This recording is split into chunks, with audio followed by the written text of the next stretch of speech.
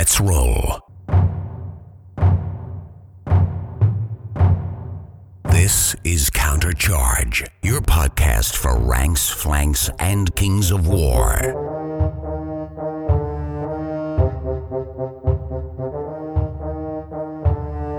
Join your hosts as they delve into the world of Panithor and bring you worldwide coverage of all things Kings of War.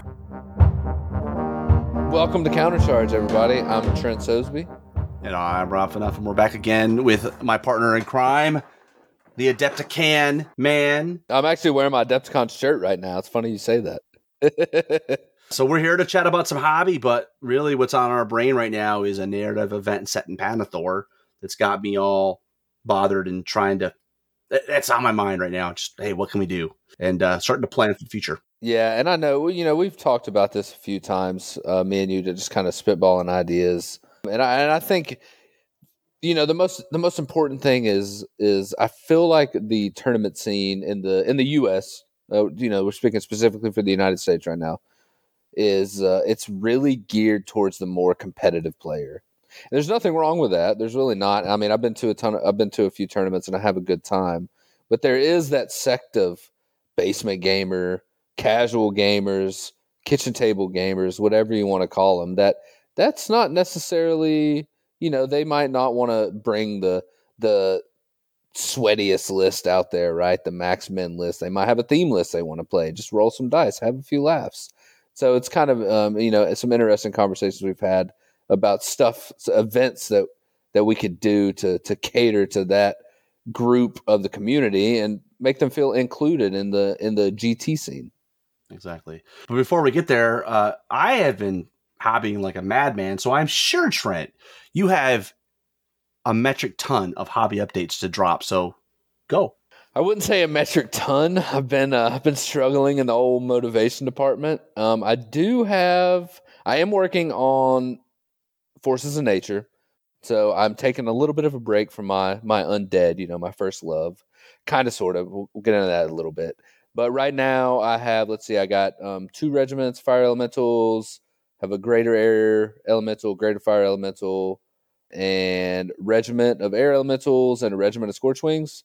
And I'm going to base them all up on regiment sizes so I can, interchange them for ambush style play. But I also have, and this is the real, I've really been putting this one off. I have 3 boxes of the Age of Sigmar dryads, like the Sylvaneth Ken dryad dudes. I was going to use it for Hunters of the Wild. I think that's a pretty popular choice for them. So, and I really want to use Hunters of the Wild because it's cool to use the elementals for Forces of Nature for unlocks. They're so expensive. Like when you're playing a 750 point list, an average a regiment of fire elementals, regiment of earth elementals is 130 points. That's a chunk. So you can't bring all the cool toys. So I think I'm just going to bite the bullet and I'm going to work on my airbrushing skills with the dryads because, you can paint them up pretty quickly. The one thing I'm really excited about is that I am finally getting to the point where I'm painting some of the models that I've 3D printed. So I found really cool SCLs for Earth Elementals. And I love Mantic Earth Elementals. I love the sculpt. Hate the fact that they're all metal. So I just had to find a resin replacement because I absolutely hate metal models, right? I've only been wargaming for 2 years, so I'm not somebody that has any nostalgia attached to old metal models from the 90s. So I'm really excited about these. It's cool. It's got some, they have some glowing runes and their faces are more distinguished, I guess. So it's got some cool opportunities for me to practice some OSL and stuff like that. So that's kind of what's keeping me busy in the near term. But in the long term, I actually just did a pretty large trade with one of my gaming buddies over here in Germany. And I just got the box in today. We live kind of far apart, so we had to mail each other's stuff. But it was fine because we were mailing it in Germany, so it was $10. Everybody knows I just finished about 7,500 points of undead a few months ago in preparation for Adepticon. Well, sitting in the box on my kitchen table right now, I have about 300 to 400 individual models. So that's I gotta pump those numbers up, But yeah, that's kind of where I am. A lot of planning, not a lot of execution, but you gotta start somewhere. You're nuts. And the thing about the undead is the army that I have now. A lot of it is the like large infantry. Like I have werewolves, zombie trolls, wights, and then I do have my blocks of infantry. Like I have my 2 zombie legions, but most of everything else are kind of like the elite choices, I guess. Wraiths, wights, werewolves, all that stuff. Most of these models that I just got are either like zombies, ghouls, and skeletons. And I'm really excited about the skeletons because I've been wanting to try out the Revenant hordes because they seem like really and like people on the Undead Kings of War group on Facebook are always talking about how good the Revenants are. So it'll be fun. So paint something up different, try a little bit different gameplay for Undead too. But I like having all the options. Like it's so cool to every time I play a game, like I play something a little bit different now. Like for the casual games, I'm like, oh, let's try this unit out, or maybe I'll run 3 of these instead of 2. Like it's cool to have those options. And man, it's so cool to see that many models of the same army, like in the display cabinet or on the table. But yeah, I digress. The hobby is a slippery slope. Once you get going, it's like, yeah, yes, it is. It really is. On my end, you've heard a couple episodes recently where I've given hobby updates, so I'll keep it short and sweet. But yeah, working on goblins, loving the airbrush. Made all the mistakes that you can make, so it's been good to kind of learn that. I'm already chomping at the bit though, trying to upgrade some gear, like get a better compressor, get that mat that you bought that I mocked you for, but now that you've seen it, I wish I had it, right? Like I'm like, it would have been so nice because it's soft, right? But also it's got a raised lip. It's like so the parts can't roll off and get broken. So, and I did already manage to bend a needle. Now, to be fair, the needle was only $10, so it's not like I was out a bunch of money, but I would prefer not to break anymore. Yeah. I wonder what you think it would be worth it just to have like 5 spare needles. Yeah, I bought 2, and I think I'll probably end up buying a few other parts that I think I'll mess up, like the little thing that gets wrenched into the front of the tip. I don't know, the one that the needle goes through. It's tiny, tiny.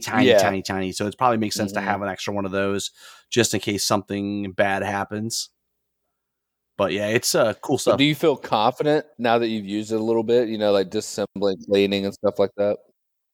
I mean, I think the big thing, as long as you're thinning your paint correctly and you go with low pressure and you work your way up, if you need to raise it, I haven't had anything that I've ruined.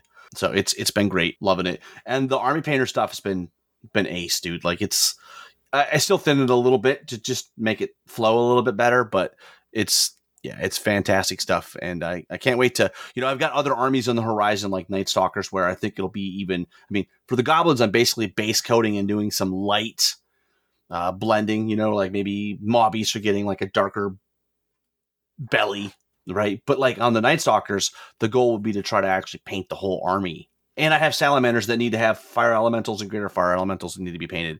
So again, it would be nice if I could get a little more proficient so that I'm comfortable with that kind of stuff. I mean, my airbrush is not a high-end airbrush. It's only like it's an entry-level one, but it works. It does what I need it to do, which is really all I can really ask for.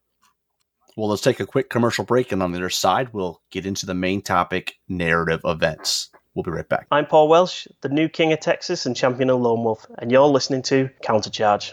Welcome back to Countercharge, and today we are going to talk about narrative events, specifically one that's developing in my head. So before we get to the particulars, I figured give the audience a kind of an understanding of where the inspiration come from and kind of what I'm thinking. Over the years, I've been to lots of bigger conventions, Adepticon, for example, even NashCon, which is a smaller HMGS event, but they play Heresy there, Lord of the Rings. When you're walking around and you see in these Horus Heresy events, Lord of the Rings, or even like games like Aeronautica Imperialis, I get the sense that they're less about the competitive nature, right? Like, and less about smashing your opponent into the table and more about the narrative that comes out of that, generating that story, that those cinematic moments.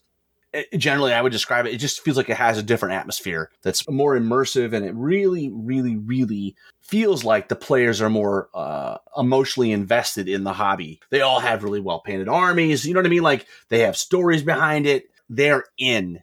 It got me thinking, and this has been a while, right? That, we should have something similar in Panathor. And essentially the way I would describe it is something where it's more about the shared journey than the destination of crowning a champion, right? It's about the journey we take together the story that we tell organically through the interactions of the players. That's been rattling in my head for a while. In fact, a couple years ago, pre-COVID, it was really, really like, oh, I'm going to do this. And I wrote up some different rules. We even at the shop played a game where I was play testing some of the rules. And shout out to Pat Lewis from Manta Games. He gave me some concepts that I stole. Where you'd have like basically like two different teams, but the teams would be divided up into different roles. Like you'd have a general and a quartermaster and a soldier and a tactician. And so people had different roles to play off the table before the game started. I've done a few events like that, done some siege games, just kind of like getting into that mode of it doesn't matter who wins and loses. We're all winners if we're playing a fun game. You know, obviously COVID put a kibosh on that. One of the other things that was interesting is that I was actually thinking and trying to build my own like naval rule set. Cause I'm like, oh, we need to have Navy. We need to have a fleet in this. And like, that's before Armada. And obviously now that you got Armada, it's like, well, no, we'll just use those rules. So they did a big chunk of work for you there. Yeah, I never could get it to work right. You know, I try to basically make the boats like a unit in Kings of War and try to basically take the Kings of War rule set and just add just a tiny little bit of changes to make it work in a naval setting. But this is way better. COVID obviously put the kibosh on it, and we kind of had to table it. And I know you and I have chatted about it a bunch.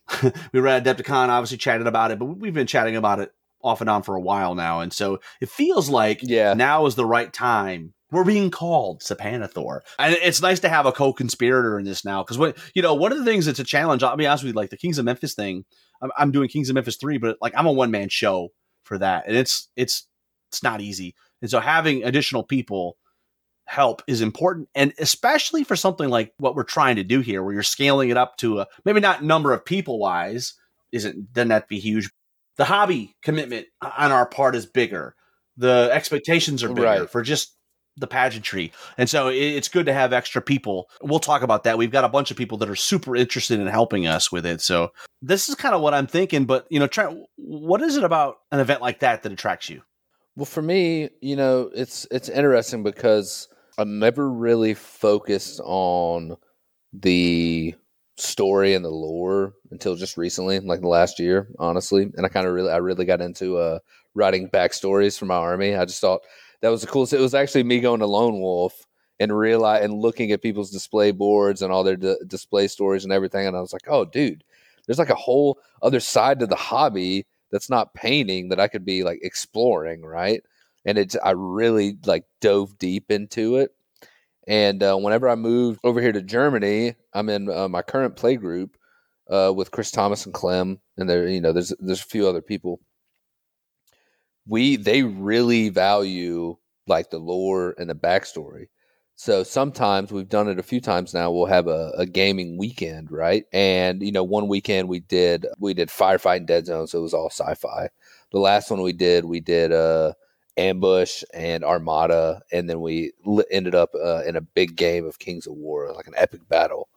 And every single time that we've done that, one of us, I haven't done it, it was either Chris or Clem, has actually sitting down and written a story like, okay, these are like the undead and the Empire of Dust have teamed up, and they're fighting the salamanders and the basileans over like these ancient magic artifacts. And if in this game, if they win, then this happens. And it's just really cool because it's almost like when you're looking down at the table as a player, when you have that scenario in your mind, you have that information in your mind, it kind of puts a purpose as to like, okay, my army is fighting these guys. It almost makes you feel like a Celestian. Yeah, it's really cool. It makes it much more immersive. Well, it gives you the motivation of why you're there. Exactly, and it's not there's nothing wrong with just playing the game for the game's sake, like at a tournament at a competitive level, because it's a great game. But then when you add that next level of nerdiness and immersion into the game, it's almost like you're role playing, right? And it's just the coolest thing ever when you have a group of people who are like all bought in on the story, and it just adds even more funny reactions to the game. It really is. And that's really what got me interested, is just playing that in a local group. And I was just like, dude, I think more people would like this, Well, and so we've obviously had lots of chats about it, and we said, well, let's take it to the masses and let them help us kind of formulate what we would want to do. Because, I mean, obviously, it's like anything in life.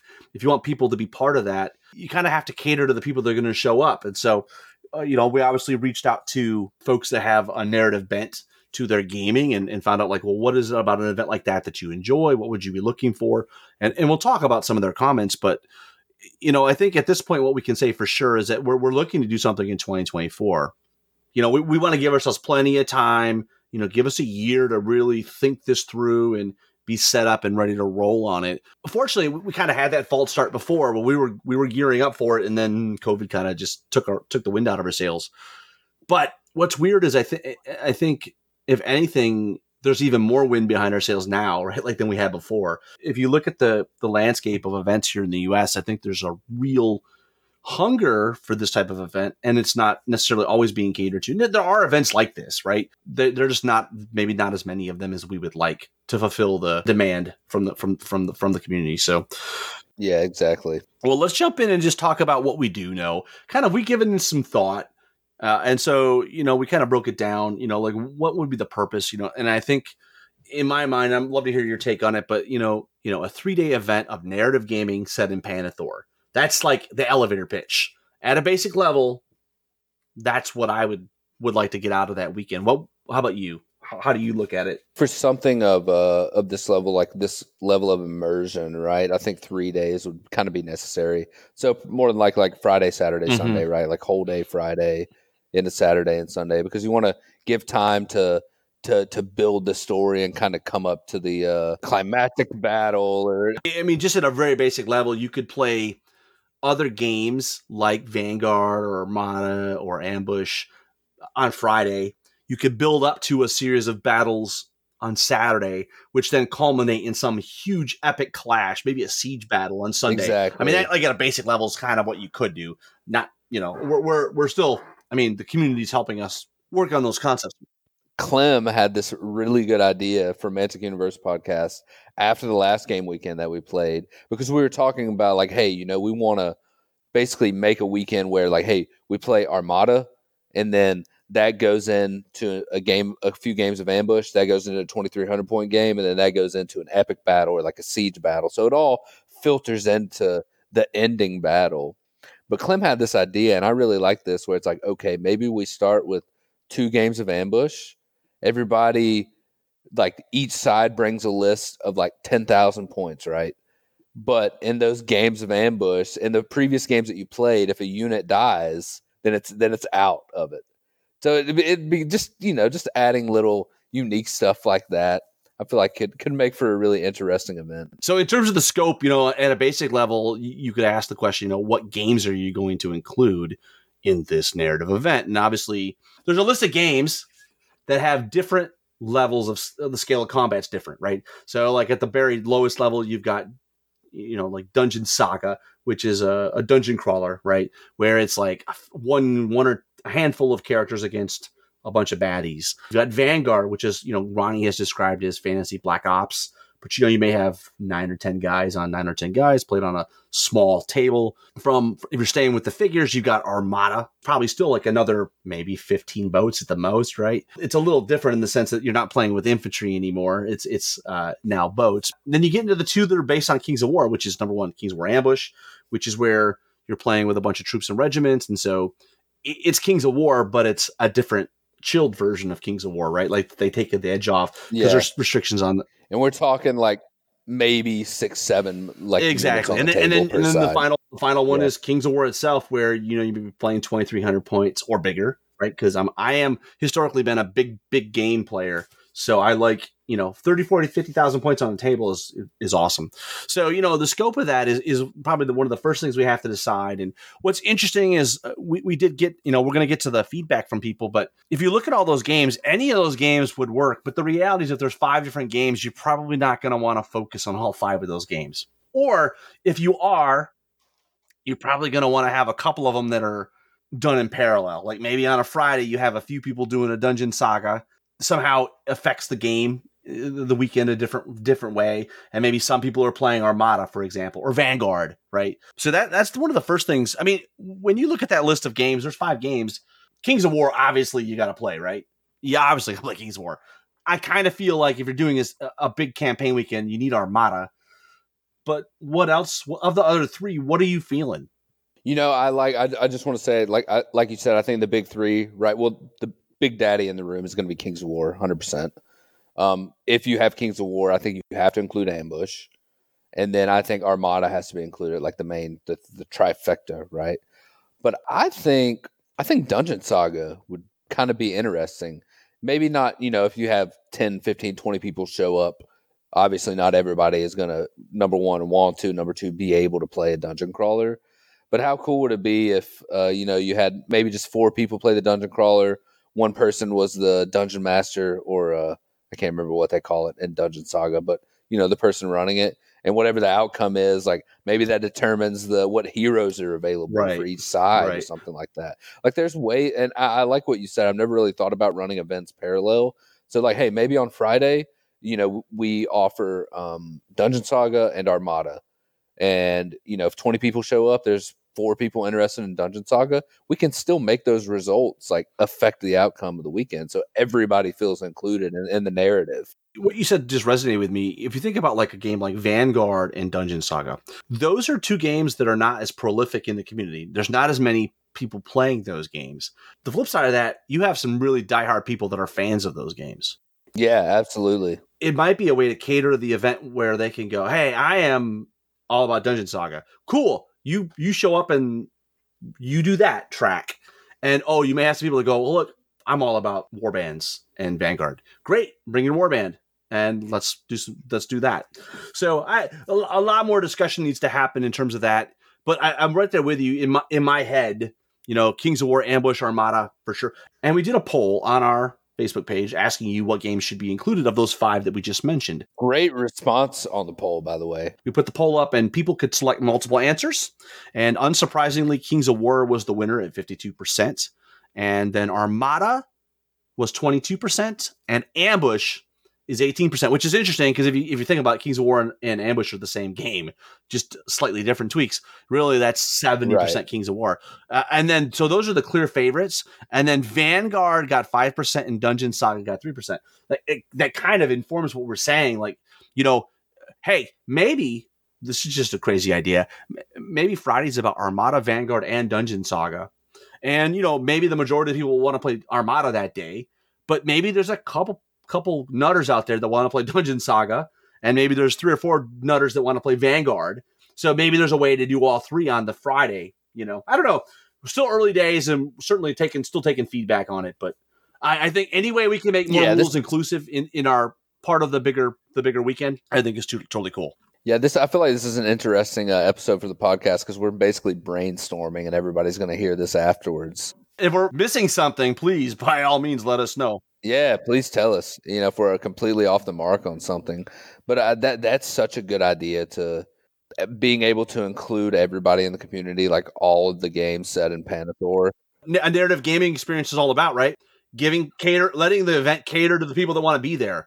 The one issue I see with that, and just something to keep in mind, is that's going to be an even larger burden on the TO to have 5 games to set up. Setting up the tables isn't that big a deal. Like the infrastructure is not that big a deal.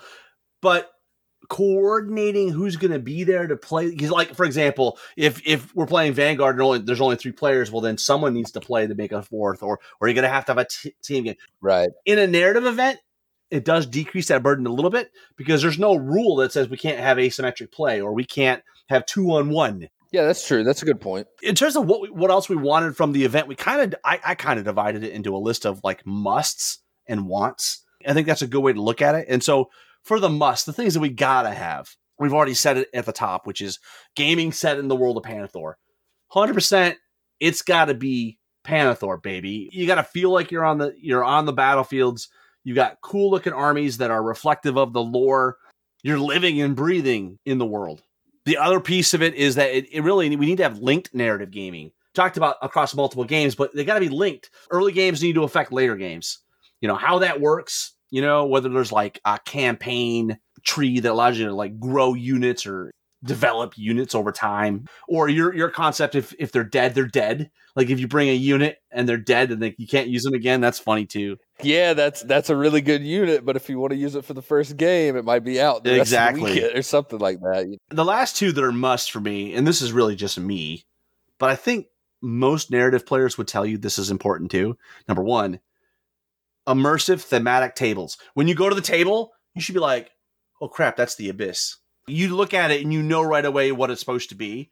And, maybe there's some thought into which armies are playing on it so that it makes sense. Because, at the end of the day, if it's part of a big story arc, right, it's cool. And then the last one, for me, it's really about memories, but it's setting up the opportunity for the grand spectacle, cinematic gaming. Go to this event 6 months later, you're like, Trent, remember that time that unit of Wraiths charged off the hill and killed a horde of knights from the Basilean army? Do you remember that? And you're like, oh yeah, I had to roll boxcars twice to blow them up. Yeah, like just that's the kind of stuff that you're like, oh, that's amazing. The thing it's interesting is that a lot of times when we go to a tournament, those things can't happen. But a lot of times when those things happen, it's the negative, right? You're like, oh crap, I rolled snake eyes. But snake eyes again, yeah, exactly. But the reality is, in this instance, it's a narrative event, and winning doesn't really matter. It's not about winning and losing. It just opens up the door for you to try more stuff. Like you'll be able to take more risks if you want, because it's about the experience. So I don't know. Do you have any other musts that you can think of? No, I think that covers it. Honestly, I think I never really appreciated a good table setup until I started going to GTs. And then we had them. I can't remember which one it was, but maybe it was Lone Wolf, maybe it was Bug Eater. I don't know. Everybody always has amazing terrain and tables, but I haven't been to Kings of Memphis. I know, but it really helps with the. I'm all about the immersion, right? Like honestly, when we do this, I'm gonna show up dressed up. Probably, I'm gonna be in. Oh yeah, 100%. Cosplay is expected. Well, yeah. I'm going 100%. Absolutely. Like it's yeah. You say, like grand spectacle, cinematic gaming memories. Obviously that's going to happen throughout the weekend, throughout every single game that we play. The intent is, and I think we kind of we're going to touch about it here, but so we want an overarching story arc, right? But then we want it to focus on the ultimate battle at the end, right? You're building up to something, and that's what I mean by the grand spectacle, right? It's a great weekend, but that culminating battle of the weekend where maybe you're laying siege. Yeah, I was going to say, do you think it would make more sense to be a siege battle? I'll be honest with you, it didn't have to be a siege battle, but siege battles are pretty badass. Dude, siege battles look so cool too. Like on the table, they look amazing. I mean, I've talked about this event that we had before. We did a 1-day mega battle, and we used blind deployment. So we had corrugated down the middle of the table, 5 armies on 5 armies. They all lined up. And it's a huge table. It was, 30 feet long or something stupid like that. And holy crap. And then you just line up and then you pull the stuff off and you're like, surprise. But what was also cool is like, I was the game master. So like the Celestians were throwing stuff down. And so like these craters would open up in the ground and out would come like maybe a new magical artifact that somebody can pick up, or maybe it's poison and like now you're taking damage. And it was all random, right? Like I would say like, we would randomize, like that's what I'm saying. Like you want something you can't get or won't get in a competitive event. Yeah, because in a competitive event, you really want to usually shy away from non-deterministic stuff like that or external forces that may be changing the rules of the game mechanically. And in this stuff, there's no rules, man. The rule is the rule. It's the rule of fun, right? The rule of cool, right? Yeah, cool and fun. Yeah. What else do we, those were the musts. Here's our list of wants. And the first one you touched on already is an overarching story, sort of in the vein of International Campaign Day for those that have been around a while. So a while back, we had International Campaign Day, which actually had a written story and 3 or 4 linked battles. And the results from one round affected the next round and the next round. And you had unit progression. So they kind of developed their stats increased and stuff based on their performance. That's the kind of stuff that we need. Now, the big thing is whatever we do, I'm all about canon. So it needs to be consistent with Panathor. We're not playing Star Wars here. We're playing Kings of War in Panathor. I'll be honest with you. Ain't no Harry Potter army going to be showing up in Panathor, right? Like you got to have, the story's got to be about something that's consistent with the world that we're playing in. Does that make sense? Yeah, that makes sense. I mean, we're not gonna start off this weekend with Dead Zone, right? Maybe eventually there's gonna be a narrative weekend for Warpath universe. The second want is really, we mentioned in the must, it's about link gaming. You want the results of the early games to affect what happens later in the weekend, right? It needs to culminate. It needs to build. You want to have campaign-like progression. So, what does that look like? I don't know. Is it characters or maybe units that become heroes or regiments of renown? That maybe there's some sort of like experience system. If a unit kills a unit, then it gets something. And maybe there's a place to buy unique artifacts based on currency that you earn in game. Oh, yeah. That after the game, you're like, oh, I have 50 points. I can go to the store and I can buy this new thing. And we let you put it on a unit that may already have a magical artifact. Or maybe, and maybe it's something that doesn't exist today, because if it existed today, it would break the game. But we don't care about that kind of stuff because it's about narrative gaming. Dude, I like that. That's cool. Like a reward store for all the plundered loot.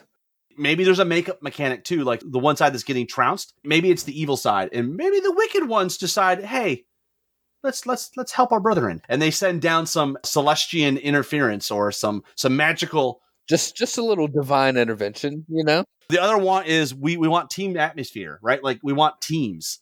It doesn't have to be like good versus evil. That's not what we're saying.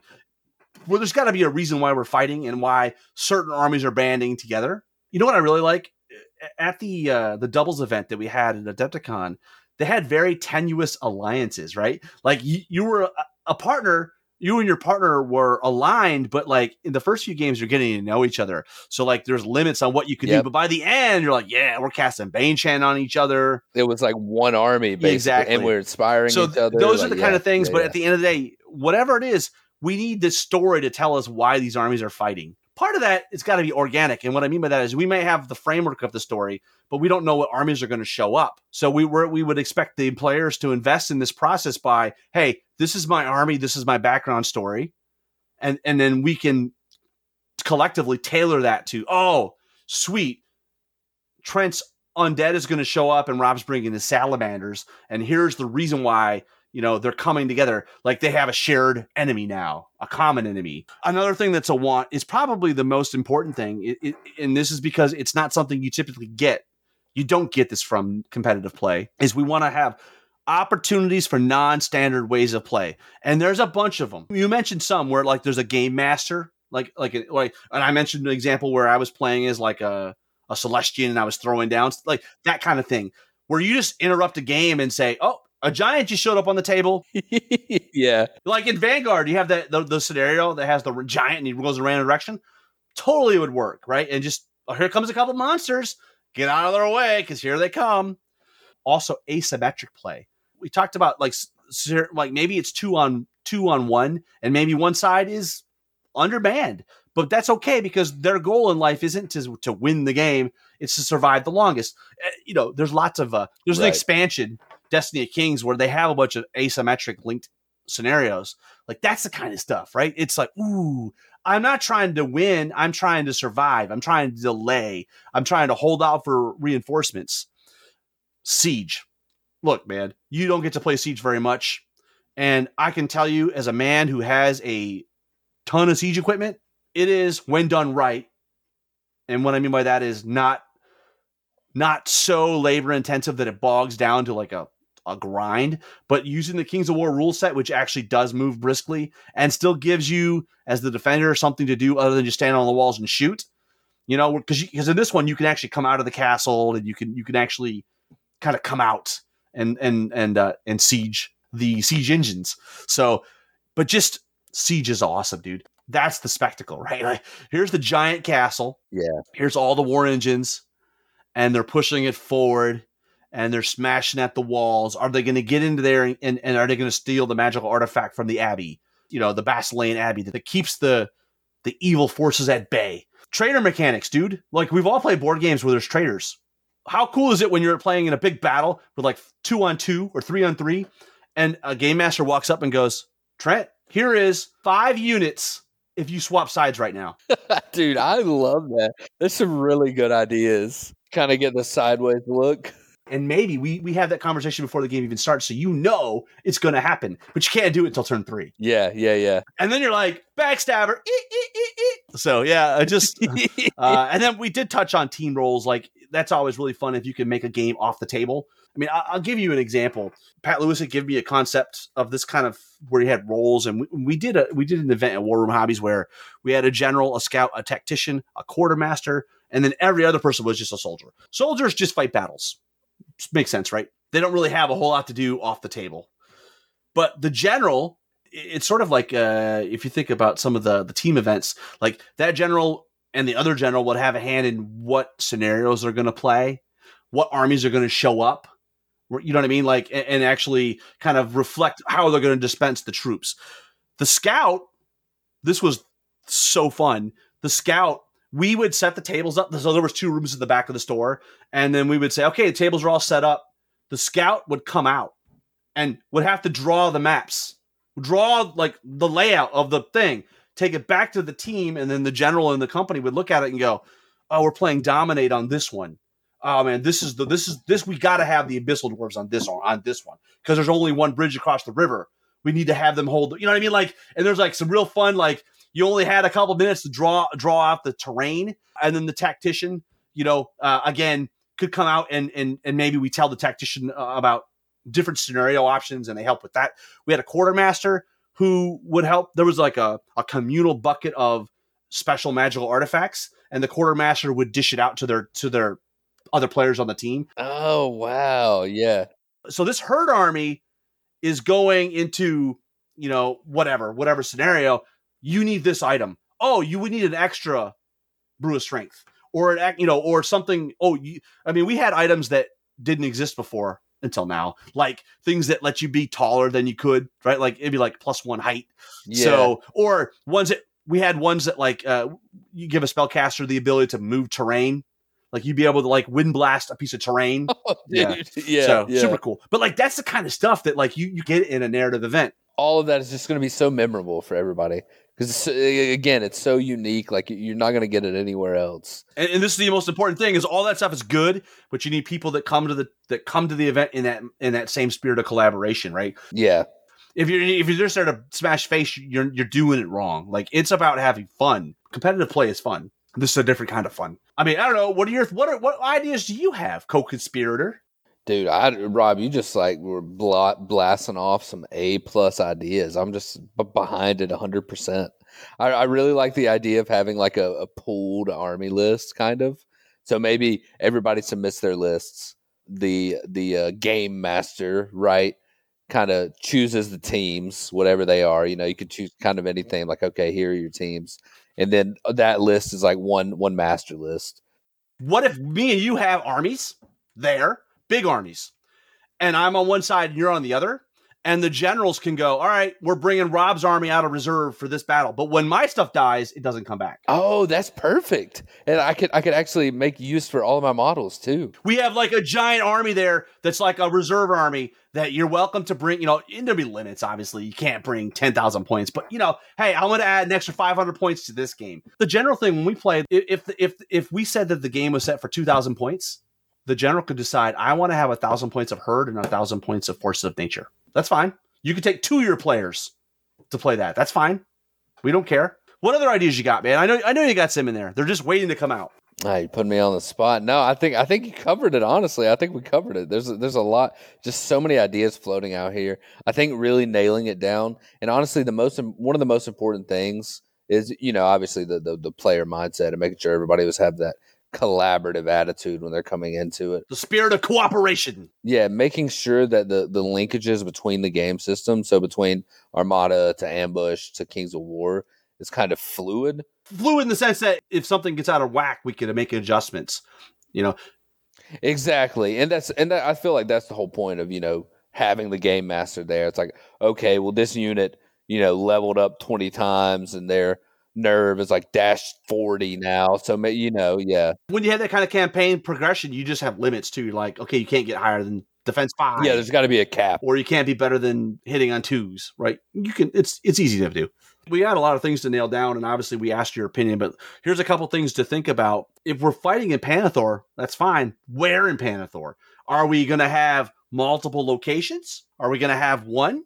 It's Saturday, like a bunch of different places of battles all around Panathor. Maybe it's the Galahir Forest, the Cracklands, Wall Deep, whatever. And then maybe it culminates in some Basilean siege on, where? What armies? And obviously a lot of that's got to be informed by the people that are coming and what their interests are. Yeah. Physically, where do we hold this event? Memphis is the easy answer because I'm located here and I have a garage full of terrain. But I'm happy to open up the discussion to, do we, this is going to sound crazy. Do we do it at like an Adepticon? I don't know. Where do we do it at? When do we do it? This is all stuff that nothing is written. And that's why the players that are interested in this, we're going to engage you guys to find out when and where we want to do it. Like I said, we talked about what game systems. We still need to nail it down. Let's jump in and talk about some of the community feedback because the response that we got to this was pretty overwhelming. Yeah, so, Rob was talking about the post earlier, the poll that he made on the Countercharge Facebook page. And along with the votes, a lot of people decided to comment, provide suggestions, any feedback or anything like that. I'm pretty sure that he was the very first person to comment, actually, was old Kyle Pretzel Twinkie. Absolutely. I'd love to work with you on making this kind of event happen. So, right there, we already have some support, see the importance of catering to a different part of the community. Mm-hmm. And we have Daniel Bryan here, combined arms, a battle by land and sea, which is what we kind of talked about, putting Armada into it. How can we, this is going to sound crazy, but can we figure out a way to have 28 millimeter boats? They can have cannons that come up to the edge of the water and just start shelling the units that are fighting the battle. It's funny you say that because didn't Mantic just release some Armada STLs? Don't we know a guy named Blake Schroed who is currently printing 28 millimeter Armada boats? I think we are. I think that's right. Yeah, Mike could use some assist. Dude, that'd be so cool, though. It really would be. That'd be amazing. Ben Stoddard hitting on, love to see linked battles and an overarching story, which is like the main point of why we're doing this, right? It would be good to have Ben with us because he is one of the authors for Winged Hussar. Yeah, that would help with the whole background story thing. And he was also the writer of the campaign fluff for International Campaign Day, so it's not like he hasn't done this before. So it would be awesome to have his assistance. So, I got an idea. This is out of the box right here, bro. What if we had a new faction? I don't know what it would be.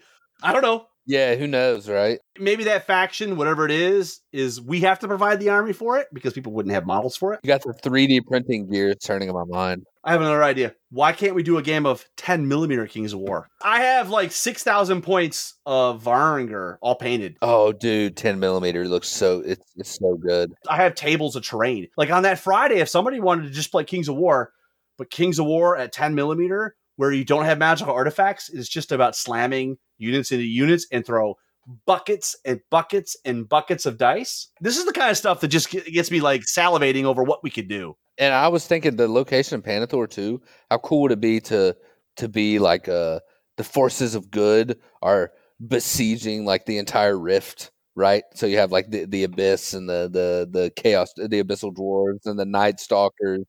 The other faction is the Brotherhood. Have they come back? I know there's the Order of the Green Lady, and I know it's the Basilean offshoot. Yeah. But is the remnant of what fell into the abyss, are they back? Better than that, are they demonic knights now? They've been turned by the abyss. Ooh, yeah. So maybe they are on the evil. Dude, just think about how that table, like a massive table with the abyss, and it's like a siege battle, but in the rift. You ready for this? You're playing on like a giant crater, and there's a piece of a plexiglass across the top.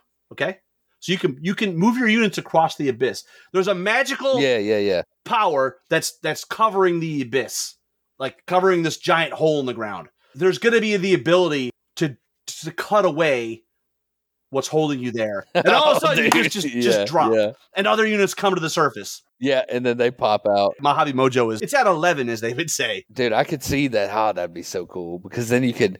Like the siege engines, and that would be awesome. It would be a lot of work. If we ended up doing a siege thing, I would totally be providing, 100% would be providing all of the siege equipment. We want people to come and have a good time, bring their army. right? If they want to build siege equipment, fine, but we'll have, I would have like any of the really weird specialty stuff. We'd have it there. Ladders, battering rams, castles, all that stuff. So, yeah. And then, just continuing with the comments here, Chase Thompson brings up an interesting point. He says, always thought it would be cool to do an event where you're set into teams of 4 players. Yeah, I've always sort of thought about it as like it would be a 1v1 team, a 1 team versus 1 team. But what if there's 3 teams? Yeah. Like there's the good guys, the bad guys, and it doesn't have to be that way, but good guys, bad guys, and the neutral forces of nature. So all the nature's on one. Leave me alone and protect my trees, right? I kind of like that. But actually, and he leaves a pretty large comment here, but listen to this. When, like, for instance, winning Armada could give you a naval barrage ability during one of the following games. Like, yeah, that's so cool. You don't even have to have it on the table, but just being able to have off-table support. Just to have a big-ass template to drop, be like, naval barrage right there. Did you ever play Mighty Empires? But it's like a hexagon. No, I didn't. Thing where you could, long story short, we could also have a map-based campaign system where you move armies. Oh yeah, with the hex tiles, and then you could. Oh, dude, I know. Just like you say one, and then 3 more pop up. The trick for us is we're gonna throw all the stuff on the table, and then collectively with everybody, we'll refine the concept and the idea. At the end of the day, it's got to be doable, right? You don't shoot for 11, you shoot for 6, and you work your way to 11, right? 100%. We got a few more comments here. Janner Holiday, just yes, please. Mm-hmm. Feel like that's all of our attitudes here. A lot of excitement around this. Taylor, I'm so down for this. I like it. So this is an interesting one. Matthew Schenker, hope I'm saying that right. Remember the Armageddon or 13th Black Crusade supplements? The campaigns that supposedly let players record results and change the story of the game. Those were amazing. When War in the Shires was happening, it felt very much like that. More of that, please. And that's what we're going for. There was a thing in Warhammer called Storm of Chaos, where we had like special army lists for the time period, and you basically the results of the campaign affected the actual storyline. So they're like, who knows, if you got Ben Stoddard on here, maybe he has to write this into the novel somewhere. Yeah, if he's there, right, recording the weekend. So many exciting opportunities. So much room for activities. And then, so many activities. Nicholas M here, Michelonis. This would be easy to do, right? Yeah, play Armada, then Vanguard with a special board, whatever ship makes it to land, you check a chart, and then play Kings of War. Kind of like that idea, like Armada, the whole intent is like, hey, we got to get these ships across the board to land over there, and then maybe each ship, depending on the size, holds like a certain number of points for your army. And then maybe it kind of flips back and forth, like one team is pushing, the other one's just there defending, and then it's their turn to push, and whatever points they get are the ones that they can choose from. Nick Brooks, based off the fluff, we could do legendary games with the shining ones and the wicked ones. That is cool. Who needs a new faction when you can just bring gods to the table? And all of a sudden, they're smiting down giant asteroids and wiping out whole units. Talking like a 2x2 asteroid on the table, right? 6d6, piercing 4. Boom. Snake Eyes doesn't matter. They're just exactly. Oh, man. How about a magical artifact that turns off inspiring? Dude, yeah. Wow. Turns off auras. Yeah, like the opposite. Yeah. That's interesting. Oh, man, I have some really cool 3D models that we could use for the gods, too. Yeah, I mean, the reality, too, now with the Mantic Vault, there's lots of options there. I'm still trying to figure out, what am I going to use that plant monster for?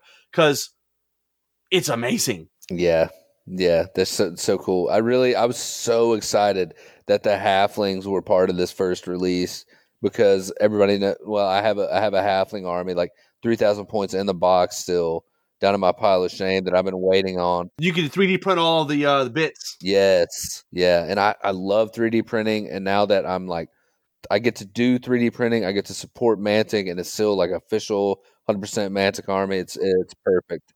Well, you still buy their plastic models. Yeah. I mean, I still buy their models too, because they make great models. And, just a few more comments here. So Donnie was on here. Okay. It would be fun to have an open enough format that whoever comes can play the aspects they want. So we talked about. Like we talked about earlier. That's perfect. Maybe not all aspects get included due to interest. If there's only one person interested in Vanguard, maybe we can't do that. Oh, maybe I play against them and we have at least one game. Yeah. I've never played Vanguard before, so I would love for somebody to give me a demo game. When you talk about which games to include, I think Vanguard's on one hand, it's easy because you don't need many models, right? So bringing that to an event is not hard.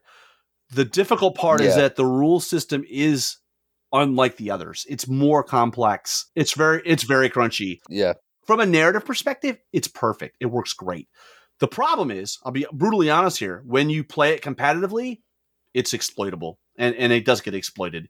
What we're doing, I think honestly, there's a scenario in that, like I mentioned, where you have a giant and he just runs around in different directions. Totally awesome. But there's also a scenario where you have to kill a bard. And I have all the terrain for all these scenarios. Like I built a road and have the stage coaches and all that. But one of them is really cool. There's a dragon egg that you have to go pick up. But once you pick it up, the dragon on a dice roll might come down and kill you. Oh, shit. Oh, that's pretty cool. Because you grabbed his egg. Yeah, you're messing with his egg. Where I'm going with this in my head is that even if there wasn't interest in Vanguard, why can't we use Vanguard scenarios for Kings of War? We're playing loot, but one of the loot is a dragon's egg. So yeah, go ahead, pick it up. So you pick it up, there's a chance. Yeah. Chance it's going to come and attack you. Woo-wee. Dude, yeah. That's cool. And then it's funny, reading Donnie's comment, it's what we talked about at the beginning. It's perfect. If the format is open enough, could have people who just play Kings of War Armada all weekend, or they play Armada, Ambush, Dungeon Saga, Kings of War in different rounds. So we're talking about all the 5 games set in Panathor, right? Big thing is we need to do enough planning to make sure that, the event organizer get the data in advance to say like, hey, okay, you sign up.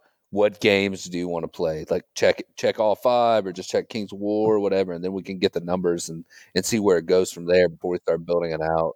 And this is the kind of event where once we know who's coming, we'll have video conferencing, right? We'll have Team calls where we're going to be like, all right, let's talk about it. And then we're like, okay, good. Team 1, go over there, plan out your strategy. Team 2, go over there. The other thing is we haven't really talked about it.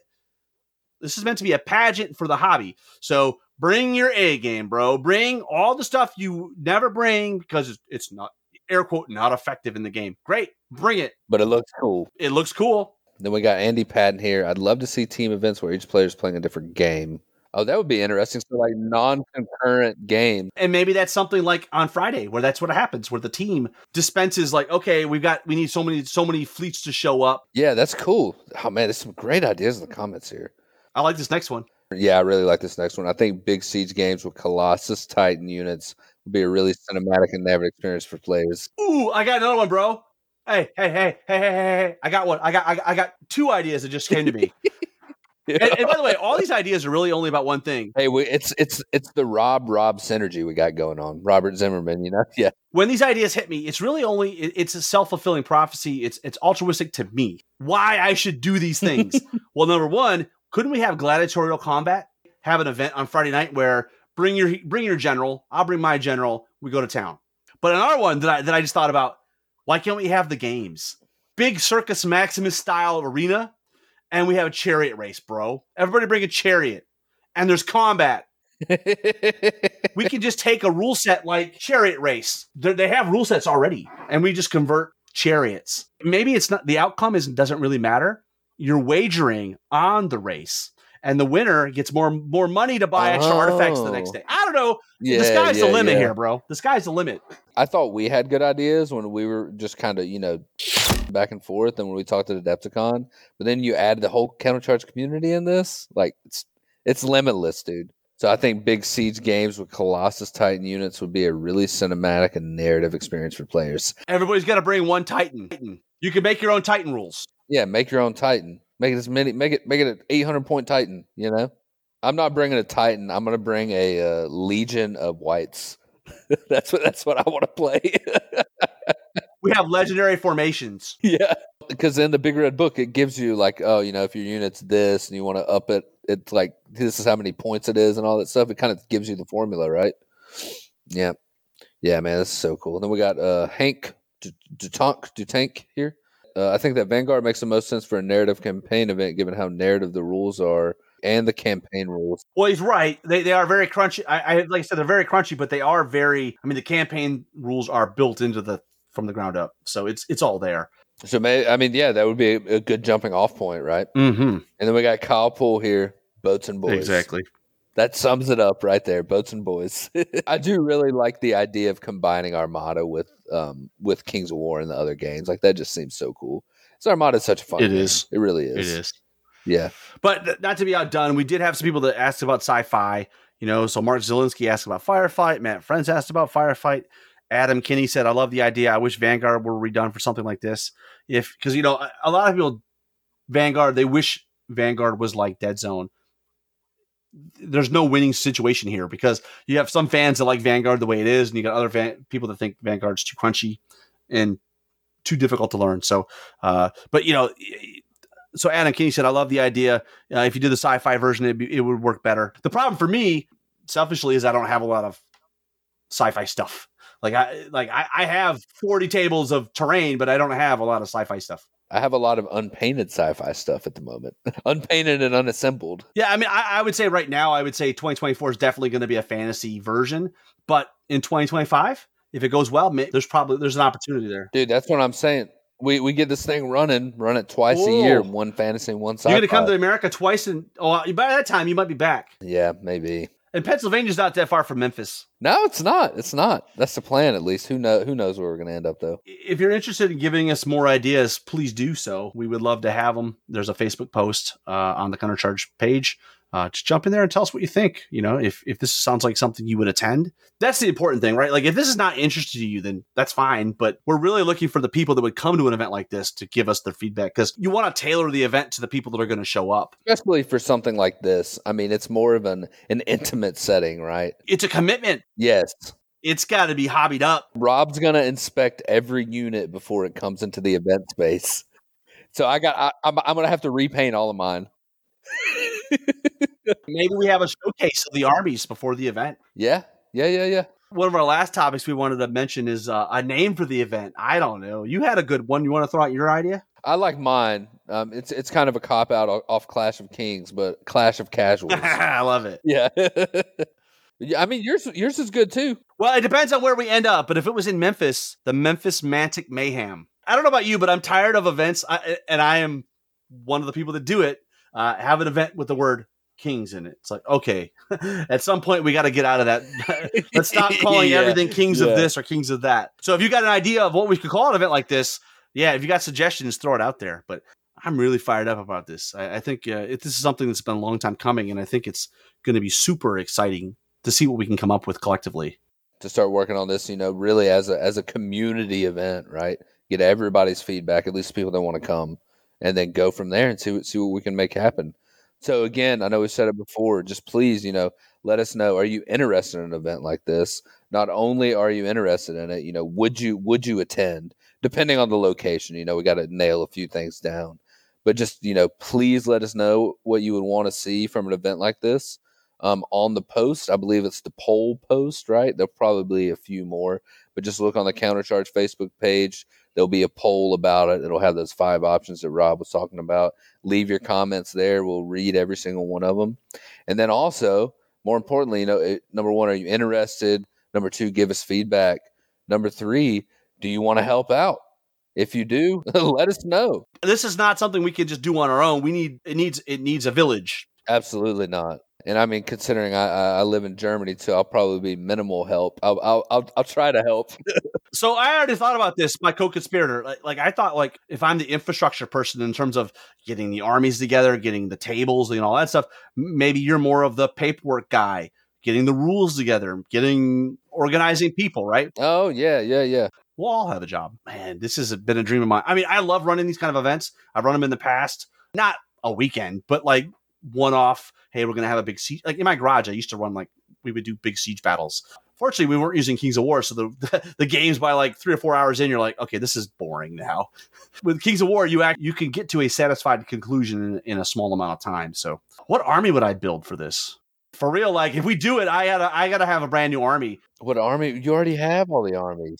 I went to a competitive event one time where I brought my old Warhammer Goblin army, which is all Wolf Riders, with a few other bits. And I tell you what, I had the most fun playing that army because, number 1, I couldn't kill anything. I had 2 hordes of trolls, a regiment of chariots, and then like it was 2,700 points, and like 16 troops of Fleabag Riders. Like it was garbage. Oh my god! Yeah. But I went 3-2 because I played the scenario. So I won 3 scenarios out of 2, but I lost attrition every single time. There was one game that I won the scenario and I didn't kill anything from the enemy. Yeah. I'm hyped now for this, dude. I'm like super pumped. I am too. I really am. Again, please, let us know if you're interested. Let us know if you want to help. And we'll go from there. We'll start making moves. Yeah, I think that's going to do it for us tonight. And until next time, keep countercharging. Thanks for listening. And we'll see you next time on Countercharge. Please let us know what you thought of the show by emailing us at counterchargepodcast@gmail.com, on Twitter at countercharge15, or by commenting on the Countercharge Kings of War podcast Facebook group. If you enjoy the show, you can help others find out about it by leaving positive reviews on iTunes. Until next time, keep countercharging. Music is a composition of Kevin MacLeod and is licensed under Creative Commons.